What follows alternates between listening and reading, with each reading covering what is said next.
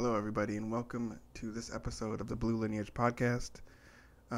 This will be the first episode we get into the timeline of Black American music as listed on the website. As I said before, in this episode, we'll be covering some topics that kind of precede the blues genre and kind of what led into the development and some of the social, historical issues or context that kind of shapes the genre. As you'll notice, in these early musicians, W.C. Handy and Mommy Smith, they don't necessarily represent what you might traditionally think of the blues. I kind of covered this last time, but they're important as far as contributors to the blues genre and just the early black music, especially commercially.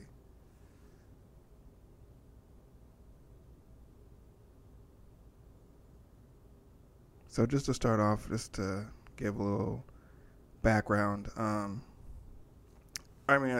think it's pretty well known that the blues has very strong roots to Africa, specifically West Africa, and some of the traditions and cultural aspects that were brought over to the Americas through the slave trade. Specifically in reference to the blues, the African slaves had something called a field holler, and a field holler was essentially sort of a melodic tune or lyrics that an individual would be singing or humming or whatnot as they worked, and it was generally a solo thing, just improvised as they went along, and of course over time it's kind of built up, and eventually that tune or that musical melodic song or series of notes might become be passed along to other people, and they might be able to kind of sing along with you or add to it, or kind of talk back. It might just be some kind of like almost conversational in some ways, but the main thing differential is there were also work songs, which work songs were more of a song that had that call and response format that eventually shaped later gospel music, where someone kind of leads in a phrase and then the audience or the participants call it back, and that's just kind of how you just keep moving through it that way. And that was separate. The field holler was more individualized, and that's why it's a little bit more connected to what the blues became, just because it had that individual and kind of grit and work, blue collar, struggle, and rooted in Africa. Sort of sound, and there are a lot of similarities. However, just similar to a lot of things that kind of predated the 1930s and 40s. There's just a lack of documentation. So obviously the slaves were very limited in what they were able to record, intentionally not educated. And of course the culture, the American culture, white culture, at the time, was not necessarily interested in what was going on with black people or the African slaves, or just because, there was outside of, the work side of things, outside of entertainment side of things, what they found entertaining or extracting, there was just not a whole lot of interest there. So everything is a little bit murky early on, and so people, it was a popular notion that field hollers, led into the blues, but it's also very possible that field hollers and blues kind of developed concurrently, and that neither one necessarily preceded each other, because they do have similar structures. And some of the earlier, we know that blues was around the same time, and we know that field hollers, as far as the first recordings, were also around the same time. And so before that, it's kind of unknown. But all this kind of comes together as far as the cultural, the music development that kind of shifted from African slaves and everything that was brought over that way, and started to build a sort of a black American music identity kind of out of that, struggle and hardship, oppression, all of that, and kind of build this into something else. And so that's kind of the foundation of the sound. And then we'll also cover a little bit about some of these cultural phenomena that happened that kind of allowed the music to spread and grow across the U.S. So I think first I'll cover W.C. Handy, a first musician on the timeline, just because he gets into his career, kind of covers a pretty long span and kind of gets into some of the other terminology that we'll talk to on the timeline.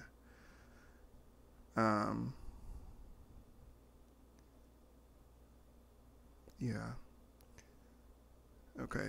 So W.C. Handy is an interesting individual because he was a well-trained musician, and he liked to refer to himself as the father of the blues, which is pretty controversial, but also I think also not. It's not heavily disputed, because even W.C. Handy, was somebody who kind of said it, but to some degree knew like that was not maybe the case. But what he did do is he was the first individual to commercially record, to write and compose the song, and to commercially record that song. Blues track, in music history, is the first one to commercially record a blues track. It was called the Memphis Blues. And as I kind of noted briefly in the intro episode, that this sound was not necessarily a sound that you associate with the blues. He had a pretty big backing in ragtime and some of the other sounds that preceded the blues, as far as like hymns, spirituals, ragtime. He did play jazz later on down the line, which of course ragtime, with blues influences, kind of is what eventually became the jazz. So, he also contributed to that, and it kind of makes sense due to his sound, because he was a well-trained musician. He didn't necessarily ever consider himself, specifically a blues person. He really saw the potential commercial appeal. He, became interested in it, and then, along with some other musicians, tried to record that and, add that into the commercial popular music scene, which eventually did. He did not have the first blues hit, but he's the one who put it out there, put it out to the world commercially. People would hear it and, become a little bit more interested in it, and kind of spread that initial popularity to the commercial music scene. And even though it doesn't sound like a blues track, like when you hear it, you definitely will be like, this, sounds a little bit kind of like ragtime. This is what I keep saying, but I feel like that describes it pretty well, and it fits his other repertoire pretty well, and even more so than some of the other early blues songs that you might hear, just because of his background. But it does follow a 12-bar structure, which is, pretty basic. blues structure. So, you know, at the end of the day, it's a blues track. But the key is like when he recorded it, the blues had already been around. He's not the creator of the blues at all, but it was just not in the spotlight or the focus of the commercial music industry or really pop culture at all. Blues was very much, stemming from former slaves, former or current sharecroppers.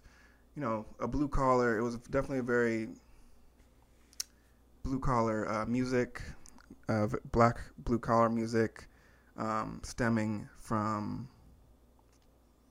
the hardships and oppression, and it was really an outlet, and you could really hear that sort of grit, the grind, like people overcoming different struggles and hardships, and the musical portion was definitely a little bit rudimentary and simple in the beginning, very heavily guitar use, because that was one instrument that people were able to get their hands on at the time, and so a lot of early blues was structured on the guitar, which we'll talk about later, and I think I mentioned this before, but the guitar at the time was not really was not a performance instrument. It was an acoustic guitar, especially during those times. Was obviously the sound projection is limited, so you can perform. Remember, this is before you really had a whole lot of amplifying ability. So you really wanted people who could naturally belt, a cappella, I guess you could say, and have instruments that also could project. And the guitar is just not necessarily that type of instrument. An acoustic guitar, if you've been to any kind of concert, usually has some sort of additional a microphone or acoustic electrics. Now you can play and it'll project through a speaker. So at that time, that it's limited. It's kind of a solo instrument, and that's how the blues are kind of crafted. And it was kind of good timing because shortly later, as we'll talk about, electric amplification, electric recording, electric guitar, all this kind of came into play, and that really allowed, some of these blues players to take their song to the next level. But in the meantime, we had these other well-trained musicians like W.C. Handy, who really started off, who could play a bunch of instruments, not necessarily focused on the blues, but was able to hear it. He was a black man. He's going to frequent. He's going to have some ties to black community. He's going to frequent areas that might be a black establishment, something that white musicians, are probably not less likely to do. I'll say that. And so he had that exposure. I think in the previous episode I mentioned the first time he came upon it, he mentioned that this man was playing, and I didn't specify a location because that's another thing, to come upon a black musician playing the blues. Black people were not able to play in mainstream venues. A lot of bars or places where you would play, especially during those times, it wouldn't be uncommon to see someone playing out in the square or playing maybe in some sort of black establishment. Even the black church, the blues was not it was a outsider music. It was a rebel music. It was not seen as something. It was seen as a genre that was kind of, like I said, a little rough and gritty, but even more so to some people, it was kind of seen as music for low lives. It was a little bit of an underground genre, I guess.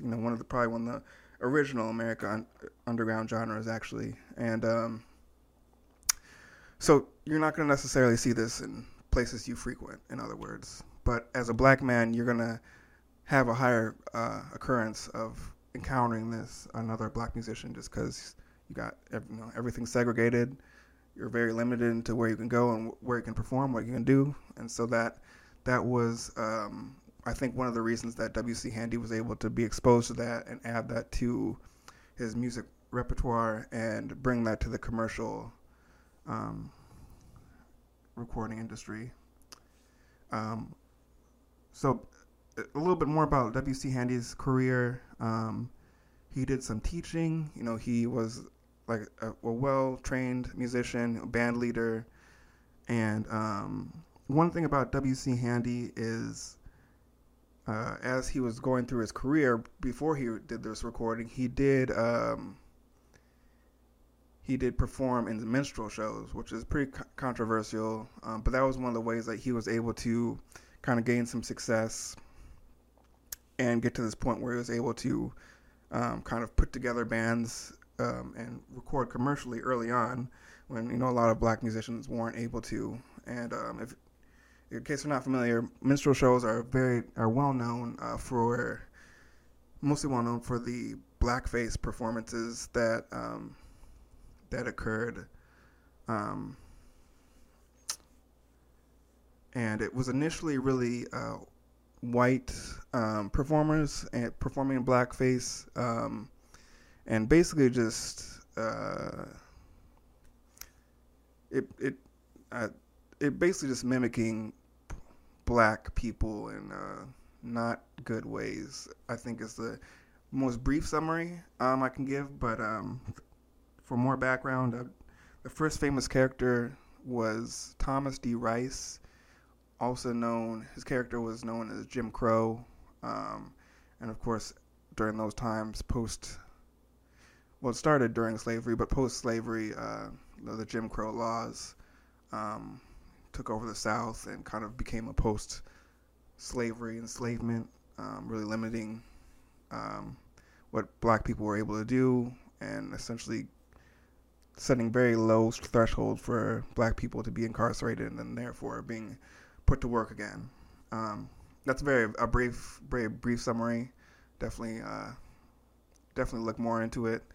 But I'm trying to focus a little bit more on the timeline vocab. So minstrel shows, like I said, started off with mostly white performance in blackface. Eventually, black performers would also join in, because it really was the only way for black entertainers to gain a living at that time. And also, you have to remember that in general, the type of work options for black people were limited. So when something opened, it, even if it seemed like a position where you are forfeiting some dignity, maybe not representing your culture as you would want to, those were opportunities that were hard to come by. And there were other positions I think that some people might view differently as losing dignity. They saw this as an opening or an opportunity to do something that they liked. Maybe it was not as difficult as some other positions. In W.C. Handy's case, obviously he was a trained musician, and so he felt in his position that either I'm going to continue as a black musician, being well trained and probably never reach any sort of commercial success or really be able to become profitable or successful financially in my industry, just because at some point, someone is going to have to rise above and break through. And I think, at least in W.C. Handy's perspective, this was the best route to do it, and he was the one, he had an opportunity to do that. So I think it's definitely controversial. I don't know. It's hard to say, is it worth it or is it not worth it? Because, especially if you look into minstrel shows, it's pretty, they're pretty, there's a lot of the stereotypes that are still used today, black stereotypes that are still used today, were developed during those times, but very exaggerated. And, even if they weren't true, I think some of those were thrown out to the American culture so heavily and so intensely that they kind of stuck. And so, take that for what it is. But it's not, it's interesting, but very kind of startling. I think if once you really get into it, especially the imagery and some of the music and songs that were performed at the time. I don't know if you've ever seen Bamboozled by Spike Lee. I think that's like a really good summary of the essence of what minstrel shows were, even though it's not really a period piece, but it is, essentially it is about minstrel shows and kind of that sacrifice. And it does address the sacrifice because they're black performers and kind of, I mean, it really is contrasting that time to the modern industry and like how far we come in a lot of ways, I think is the essence of the movie. But it does kind of also put out that dilemma that I think W.C. Handy was facing, which is, for some people it was worthwhile to make that kind of sacrifice, I guess, to forward, move people forward and hopefully the next generation does not have to do this type of performance. But minstrel shows were actually the first purely American form of theater, followed by vaudeville. I actually don't know if vaudeville is purely American. I think is it? But I know minstrel shows were, and I know vaudeville came next. That'll have to be something that gets looked up, or perhaps someone can add that note in comments, or let me know. But yeah, there's all different kind of skits, different kind of performance. It was kind of circus-y, I think, personally, just because everything was so exaggerated, but it was very popular, especially in the 1840s. It really didn't get that much criticism until it kind of faded into the 20th century. I know Frederick Douglass was one of the few people to really come out and say, this is not okay. And just to, note how absurd and, crazy all this kind of was. But there's a little bit of information on the website on minstrel shows. I think that kind of covers it. I think a lot of it was just relevant because of W.C. Handy, and that's kind of how he got his start. That's also how Bessie Smith, who I don't cover in the timeline, but is a major blues figure, and she also had gotten her start in minstrel shows. There's quite a few individuals who got their start in minstrel shows / vaudeville, and even in vaudeville there were still some minstrel-like performances, blackface performances, and it's an interesting time period to look at, because if you go through it, like there's you'll see magazine covers like Ebony, Jet, the other black media at the time, popular magazine type media, and you go through it through the years, and it's interesting how it was portrayed, because it wasn't really heavily frowned upon per se, or even criticized as, I guess, heavily racist. Like, not even in comparison. People definitely recognize it, but when you look at the content and you look at the criticism, even into the later stages, and especially, it's kind of surprising coming from some of the black media outlets. It was kind of, I guess, accepted as kind of a stain on America's past entertainment industry, but it wasn't heavily criticized. So, I mean, I won't dwell on it too much, but it is a bit interesting, and it really did not fully disappear until I think you can find, some performances, maybe not in blackface, but still, it's still a minstrel show, and I think the characters are still representative, but I think they've noted them into the 1970s. I don't know about 1980s, but something to look into if this is interesting for whatever reason. And another part of that, just to continue on, I guess, and cover some things while we're here, is to talk about the Great Migration.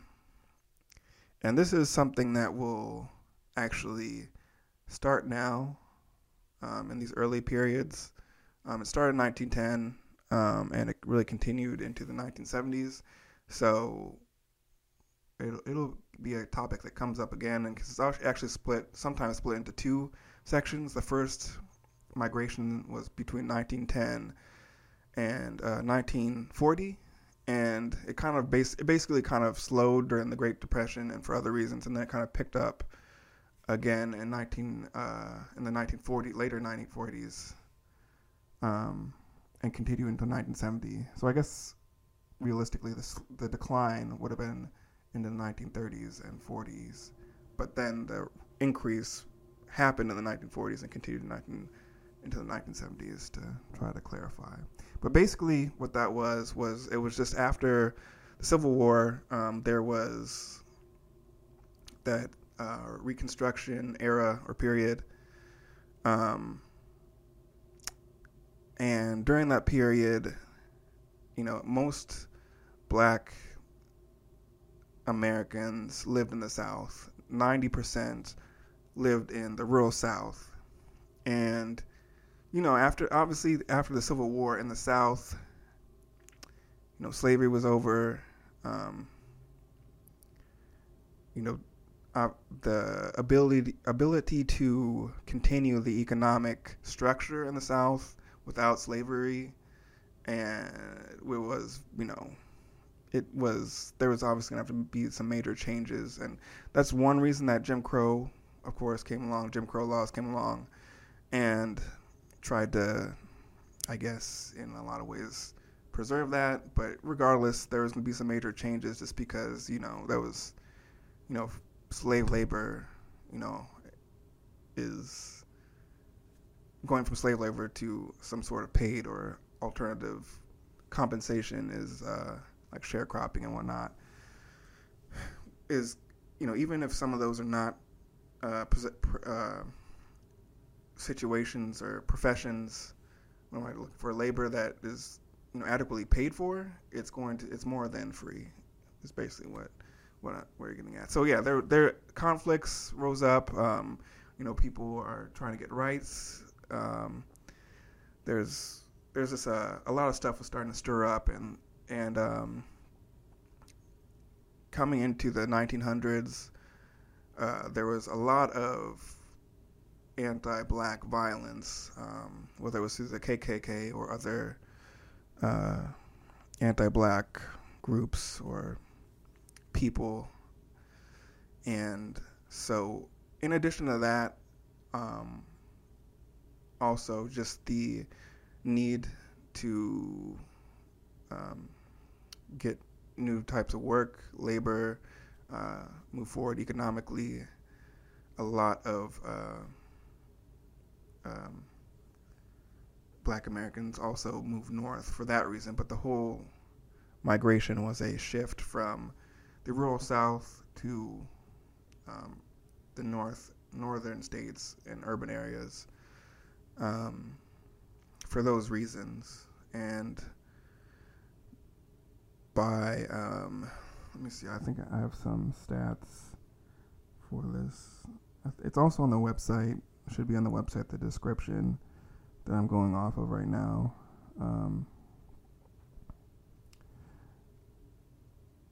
So by 1970, 50% of the Black population now lived in the northern states, and 80% of those individuals lived in urban areas. So there's a big shift from 90% in the South, rural, to 80% in urban areas in the North. So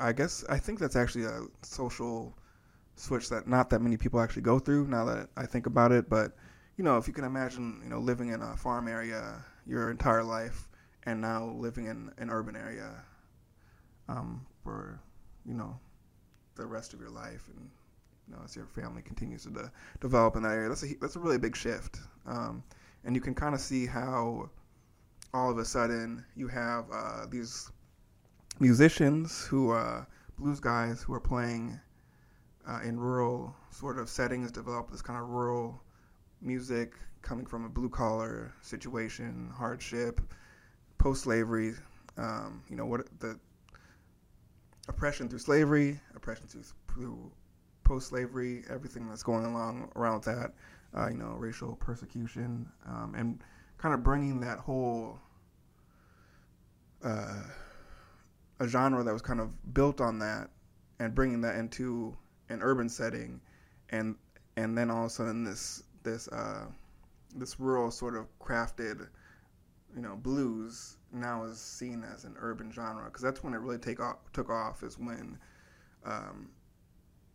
is during the Great Migration, as people moved to some of these urban cities. That's where a lot of the people that you're probably more familiar with, and W.C. Handy or Mommy Smith, that's when a lot of those individuals, as we got deeper into the migration, that's when a lot of those individuals started to surface, and we saw recordings. And it also coincided with, like I said, electrical recording technology, a lot of these technologies that really allowed many people to be exposed to these new types of music that were before kind of closed off in the South and rural areas.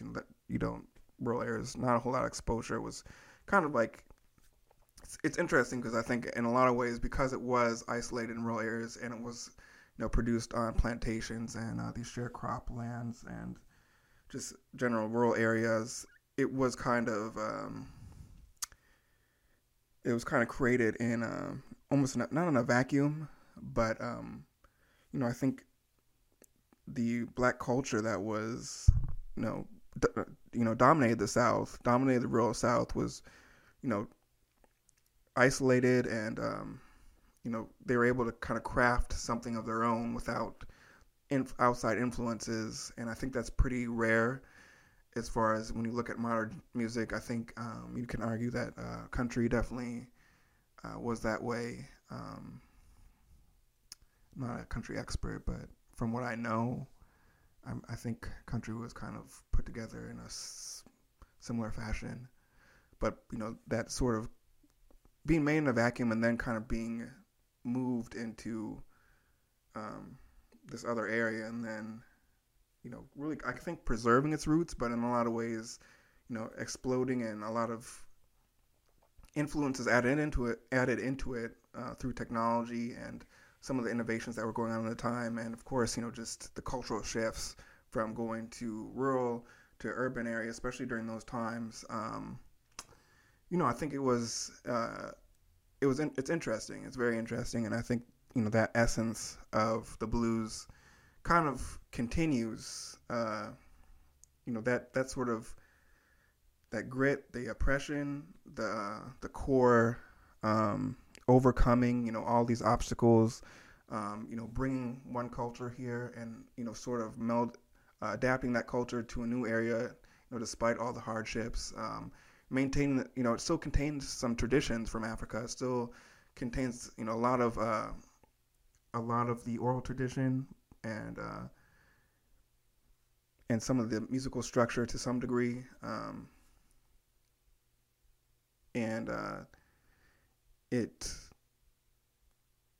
I think that sort of, I don't want to say it, I guess blueprint,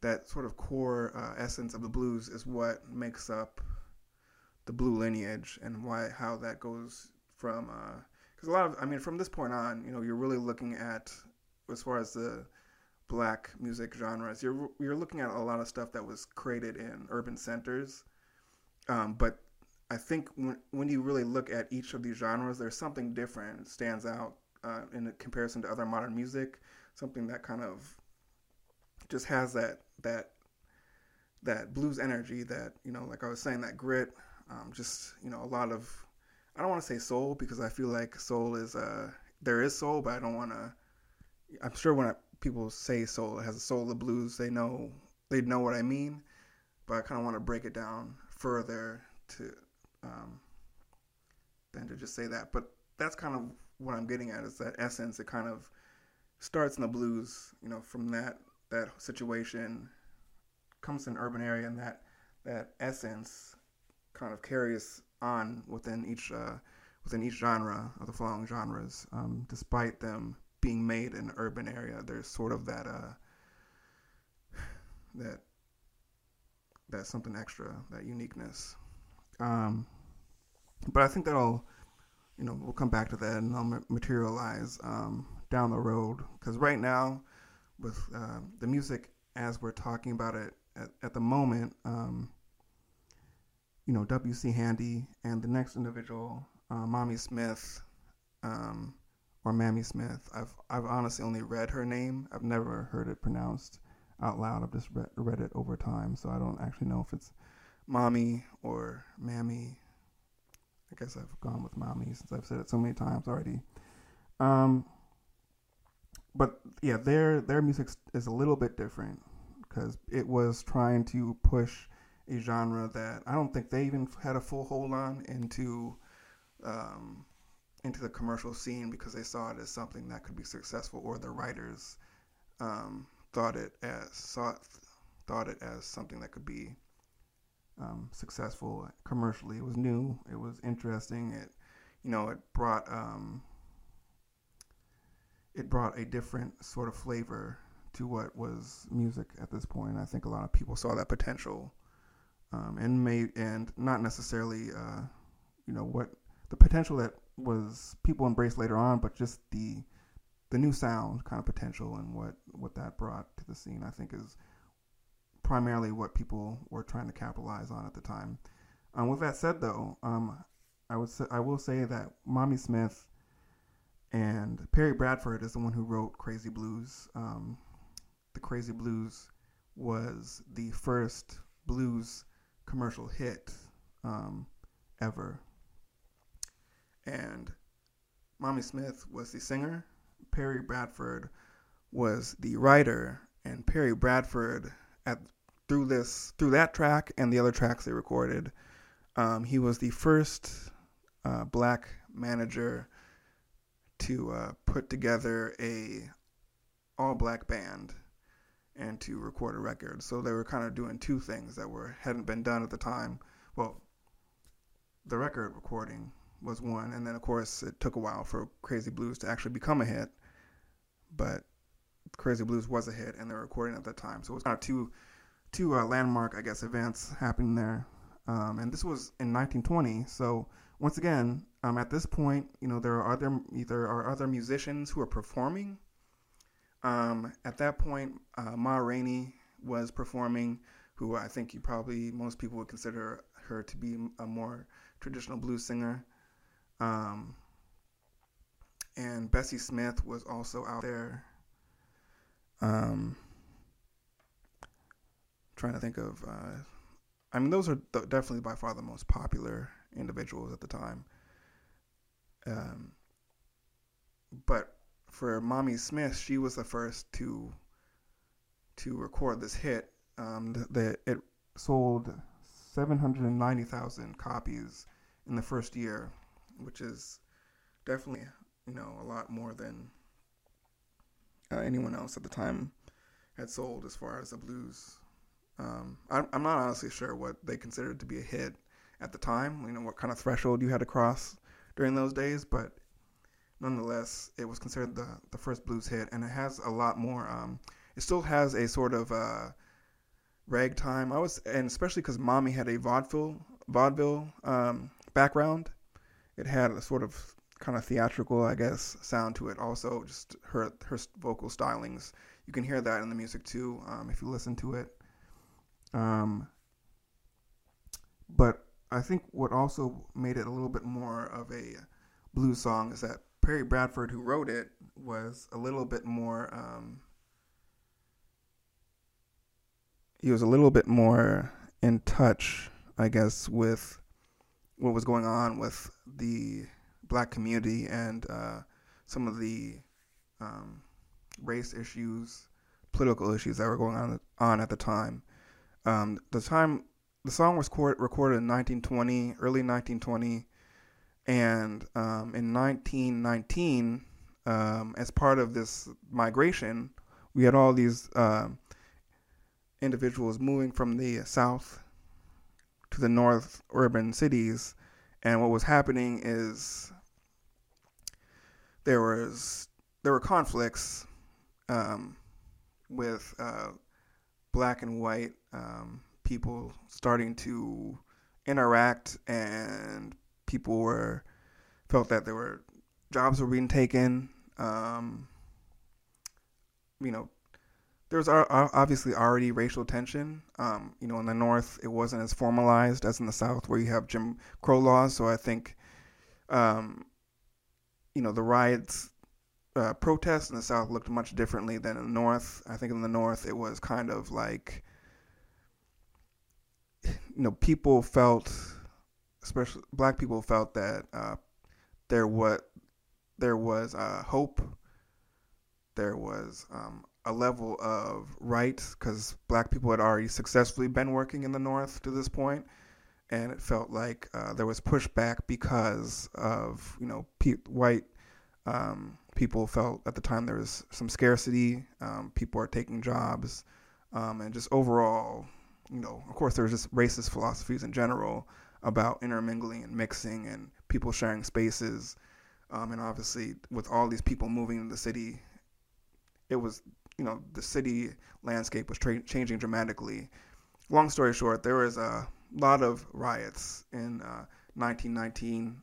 It was from, I think, the winter, from that winter into the fall, basically was a lot of unrest, a lot of riots. That 1919 summer is referred to as the Red Summer, specifically in Chicago and Washington, D.C., is where the most severe clashes took place. That's where black people really fought back, and there was some major clashes in those areas. Once again, something to look into. I want to touch on these social and historical events just to give context, but I want to try to focus on the music as much as possible. I just think some of this stuff is real important as far as shaping what was going on, shaping the music, shaping how the music was constructed, how people were able to navigate the recording industry, and just how their personal life might be impacting their musical decisions, or how they're performing, where they're performing, and the commercial success. And the Crazy Blues is a good example, just because there were elements. It's not clear, I don't think, how conscious this was in Perry Bradford's mind when he wrote it, but there are elements in the song that were seen as rebellious. Some people call it militant. I'm not sure if I would put it that far. Actually, I can. I'll let you decide to see if how militant he is, just from this excerpt. Specifically in the Crazy Blues, people refer to a line that goes like, it says, "Get myself a gun and shoot myself a cop. I ain't had nothing but bad news. Now I've got the crazy blues." And this was also part of a commentary where they did talk about Perry Bradford as a sort of a black militant at the time, in a excerpt that was about Mommy Smith in A New Literary History of America.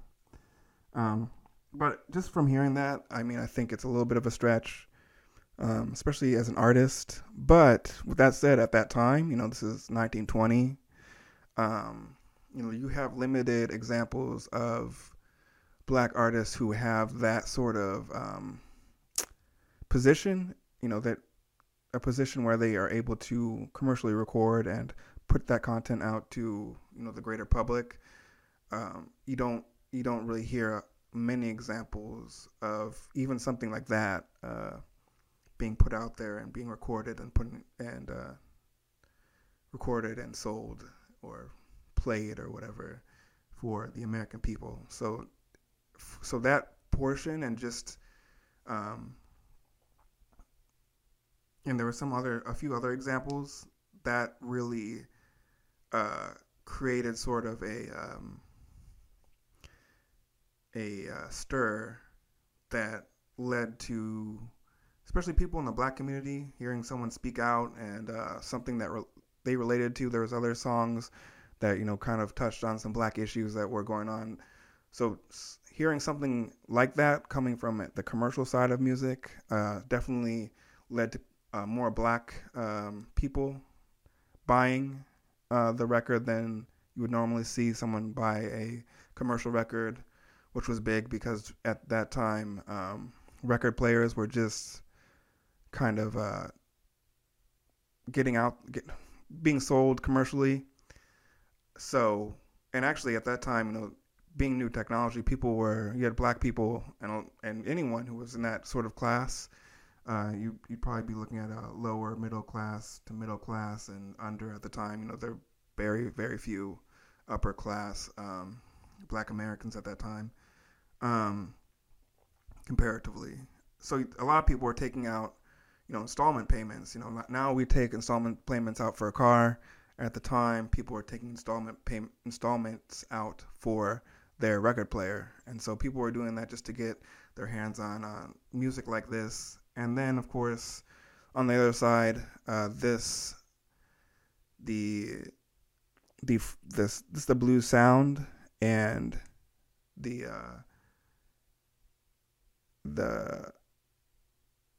flow. There was a general interest, I think, growing in the overall mainstream community, a general interest, increasing interest in the blues. And so that kind of is what propelled the other side of the song gaining commercial success.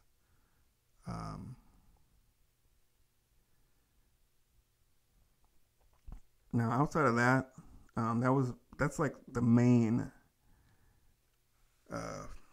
contribution or main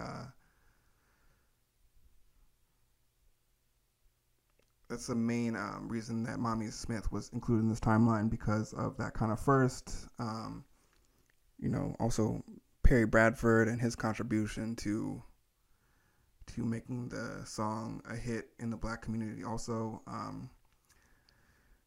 Because the rest, Mommy Smith overall did not really have a whole lot of commercial success in the blues genre, or just in the music genre, commercial music genre in general. Like I said earlier, she was a vaudeville performer initially, and that is a career that she continued to pursue before and after her recording career. This album was a hit, but that was her big notoriety was for this and her performance. Her vocally, she wasn't necessarily what people considered a fit for the blues music genre. Just kind of, when you listen to her and you listen to like a Ma Rainey, there's definitely a contrast there, and I think you hear Ma Rainey and she definitely fits what you would think of as a blues singer a little bit more than Mommy Smith. But nonetheless, there was success here, but she continued to perform. That's where she gained the rest of her success, and she was interesting, I guess.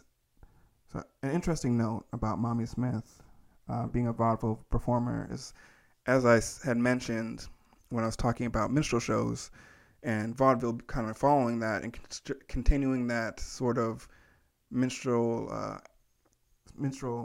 skits or aspects of minstrel shows, and that whole essence in vaudeville still, vaudeville didn't necessarily, outside of those minstrel performances, did not necessarily mock black culture in that same way, but there was still a huge inequality and a huge unfair treatment of black actors versus white actors, just as far as the design and production of the show. Because a lot of the inspiration for a lot of the performances and dancing, um, a lot of that came from black culture. Some of the writers or the actresses would, work alongside these black actors and um, learn different, you know, different singing styles, different dancing styles, and they would kind of use that in their performances and also take inspiration from just black cultural events as they saw it and kind of, write it in a way that they want to portray them. And so just basically a lot of, I guess, unfair borrowing, unfair use um, of, just black culture was heavily occurred in vaudeville. And Mommy Smith was somebody who was in a movement that was occurring at the time where black actors, had gained a decent amount of success, enough success that some people were able to sort of kind of divert or create their own black kind of vaudeville scene where you had black writers, black producers making black productions, performances that reflected black culture as they felt it should be, kind of restoring some of the tradition, some of the dances that they felt were, stolen or misused in other previously in vaudeville. And Mommy Smith was kind of involved with that, so it was kind of appropriate for her to be, this voice on this track that kind of created some political stir. Talking about Crazy Blues again, because that she, in her own right, in the theater sector, she was really part of something that was political and shaping black theater careers, and now she was impacting black music, black commercial music, and so even though she comes from a theater background, I think that kind of makes it appropriate for her to have recorded this track. But so yeah, interesting stuff. She is an interesting early performer. I'm not really an expert in black performance theater myself. I mostly, just know of her from her music performances and, her early contribution to black American music. So that is Mommy Smith. So that covers the individuals I wanted to speak about on the website. They have bios, both W.C. Handy and Mommy Smith, that are much more condensed.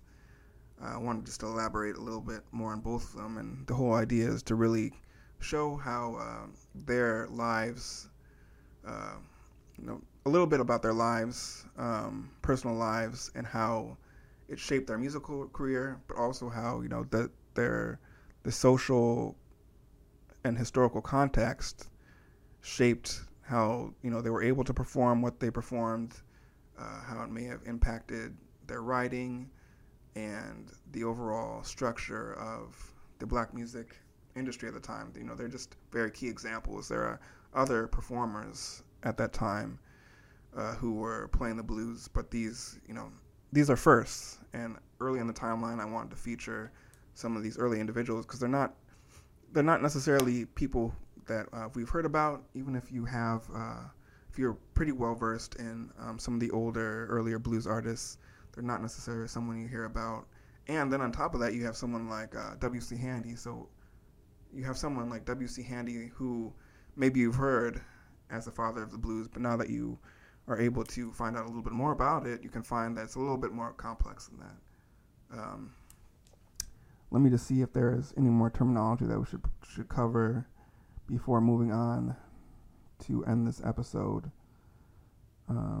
But thanks for hanging in there. I know this is a little bit more dense, and the topics are not exactly positive, but that's the essence of the blues. It came from a dark place, but as many blues players will tell you, even though the content, the lyrics of the blues might be sad or negative, it might reflect struggle. The blues is what makes them happy, and I think that's what makes the listeners happy. Is that the music is it offers a sort of a sense of relief and overcoming a struggle. Even though if you probably read blues, if you only read blues lyrics every day, I see how that could be depressing. But when you put it all together, I think that's kind of the essence of the blues and that's what I'm trying to get at is that it came from a dark place, but of course there are great West African traditions that were brought along. There's great triumph and people overcoming very extreme hardship to get to a point where they're able to kind of create art again, perform that art, even if it's for a small audience. I think people can relate to just that ability to have that artistic freedom, and then express it to whatever audience and kind of pass it along. I feel like that is fulfilling, and I think that just to touch on a couple more terminology items before I end this episode. There was a couple things on the timeline. There is Tin Pan Alley. Did not touch on that. And Tin Pan Alley was basically just an area of New York, areas of New York actually, because they shifted to different blocks over a period of time. But Tin Pan Alley, generally speaking, if you want to read about it a little bit more on the website, there's not a huge description there either. But generally speaking, it was an area where publishers would buy music from songwriters so they could produce sheet music from that and sell it. And it was really just, I guess, a glaring example of just where the music industry was and where it was headed.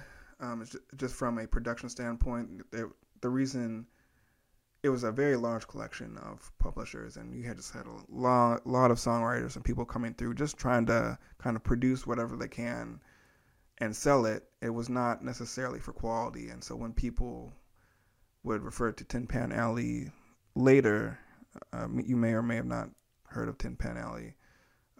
It's definitely mentioned in songs down the road, especially in the 50s and 60s. When people refer to Tin Pan Alley in hindsight, usually they're just talking about someone who is trying to sell music more so for profit than quality, is what that is.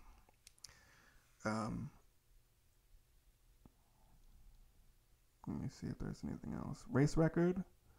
So Race Records were the first name for the genre of what was down the road known as R&B, later to be known as R&B and hip hop. All of those genres, that it's basically the same genre that has existed throughout music history. It's just taken on many names. And Race Record or Race Music was the first label. And that started in the 1920s. Mommy Smith would have been the first race record hit, and W.C. Handy and everyone else who recorded at that time would have been called a race record. It's a black black musician recording that's intended for a black audience, more or less. So basically encapsulated blues, gospel, R&B eventually, and basically, basically all the genres that are on this timeline.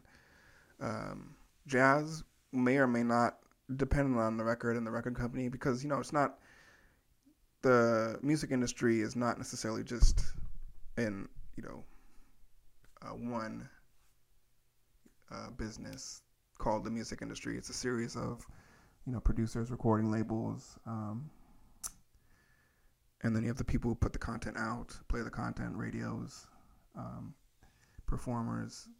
And so, depending on what label it was, but who was recording it, it might be categorized differently. Of course, there's Billboard. I think Billboard used a race record up till 1940 or so. And then really that became, everything basically shifted to R&B or something of that nature. From that point on, it was R&B and hip hop. For a while, there was hot black something for the Billboard charts, hot black hits or something. I have I'll put something out at some point more about it, because I think it is interesting, because I think it's interesting how the label changed because like race music was no longer seen as socially acceptable. Not necessarily because new genres of music were being invented. A lot of R&B already really existed by the time they shifted race records to R&B, and it kind of continued that way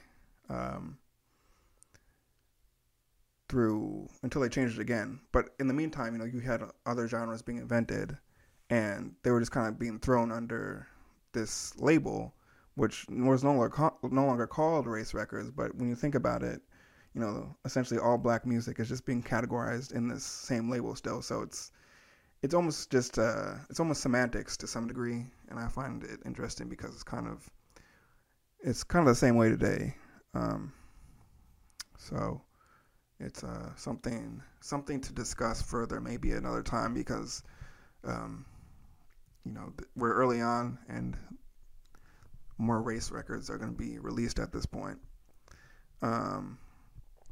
Another note for the terminology that I didn't cover that is posted in relation to this episode is songsters, which is not on the timeline. Songsters are just good to know, because songsters are musicians who were they're basically the first independent music acts before blues musicians were known as blues musicians. So we're still talking about when people were in the rural areas mostly. There were songsters who were white and black. Charlie Patton, who we'll talk about later on, is probably the most well-known songster to blues musician.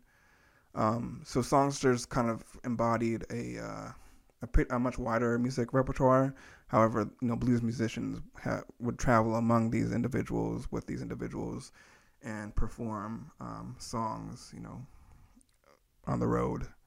And as black Americans shifted towards urban areas, a lot of those individuals became known as blues musicians, as that genre evolved into the blues. And some songsters actually either shifted more into ragtime. Some of them went towards more of a country vibe. It was just because songsters was kind of an eclectic collection of people who, a lot of them played guitar actually, and some of those individual smaller acts where you're dependent on either a few instruments essentially.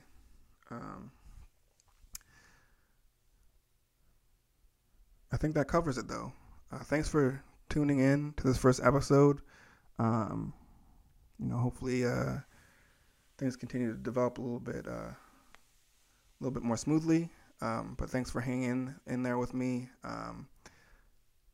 As we move through, there's not really a set amount of time on the timeline that I'm going to cover. I think usually before each episode, or after, I guess at the end of the previous episode, I will elaborate a little bit.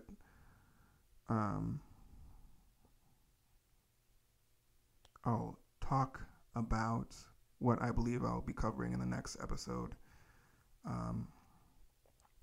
In this case, we will likely cover the invention of electrical recording technology, along with Blind Willie Johnson, Charlie Patton, who I just mentioned, and Jack L. Cooper. I will probably also cover the Shetland circuit at that time and likely the first commercial electric guitar. And that'll kind of get us through a lot of the culture and historical context that kind of dominates the early part of the timeline, setting the stage for the following genres, following artists. Because after that, as you can see, it gets a little bit more musician dense, which might be a little bit more interesting if you're here for that part. I enjoy both. I think diving into some of the events and historical context that led up to all of this is really interesting and something that really can become a discussion at another point. And yeah. So thanks for listening. Tune in next time. At this point, the next episode should come out within a week. After that, it looks like the episodes will be shifting to bi-weekly, but don't hold me to that yet. Everything is kind of just being developed right now, but I'll keep you all updated. Thanks for listening. Like, subscribe, follow us on Instagram, blue_lineage, and Twitter, Blue Lineage. There's not a whole lot to see on social media yet, but that will be the place to look to keep updated about any announcements or new articles, or if you want to interact with me and the community, maybe suggestions, maybe some comments, maybe trying to add some supplementary information, materials. I think part of this is about sort of building on that oral tradition. There are many communities that cover these genres individually. There are many communities that cover some of these artists individually. There's regional sort of Black American music or Black music sort of historical, I guess not projects, but just sites or organizations, I guess you can say. But I think the idea is, at least in this context, to kind of bring a lot of that together. And I think part of that is sort of kind of reviving some things that were really passed on orally within families, and some of the older generation, I think, still has a lot of the stories that are not yet written down, especially for some of these older events and older artists that were not really well recorded. I think some of those stories are still out there, but also some of it is just in these regional and more local organizations and communities that have developed, and that it's not something that the greater world is necessarily aware of. So, I'm always open to getting more information about the stuff. Adding that to our social media, adding that to episodes later. I'm really open as far as all that goes. I just want to make sure that kind of stuff gets out there, and that we build out this Blue Lineage, and really, I think, create a very well laid out lineage or timeline of Black American music as it applies to blues, R&B, funk, and hip hop. And that is the mission, ladies and gentlemen. Thanks for listening. Tune in soon. Like I said, the next episode should be up within a week. Bye for now.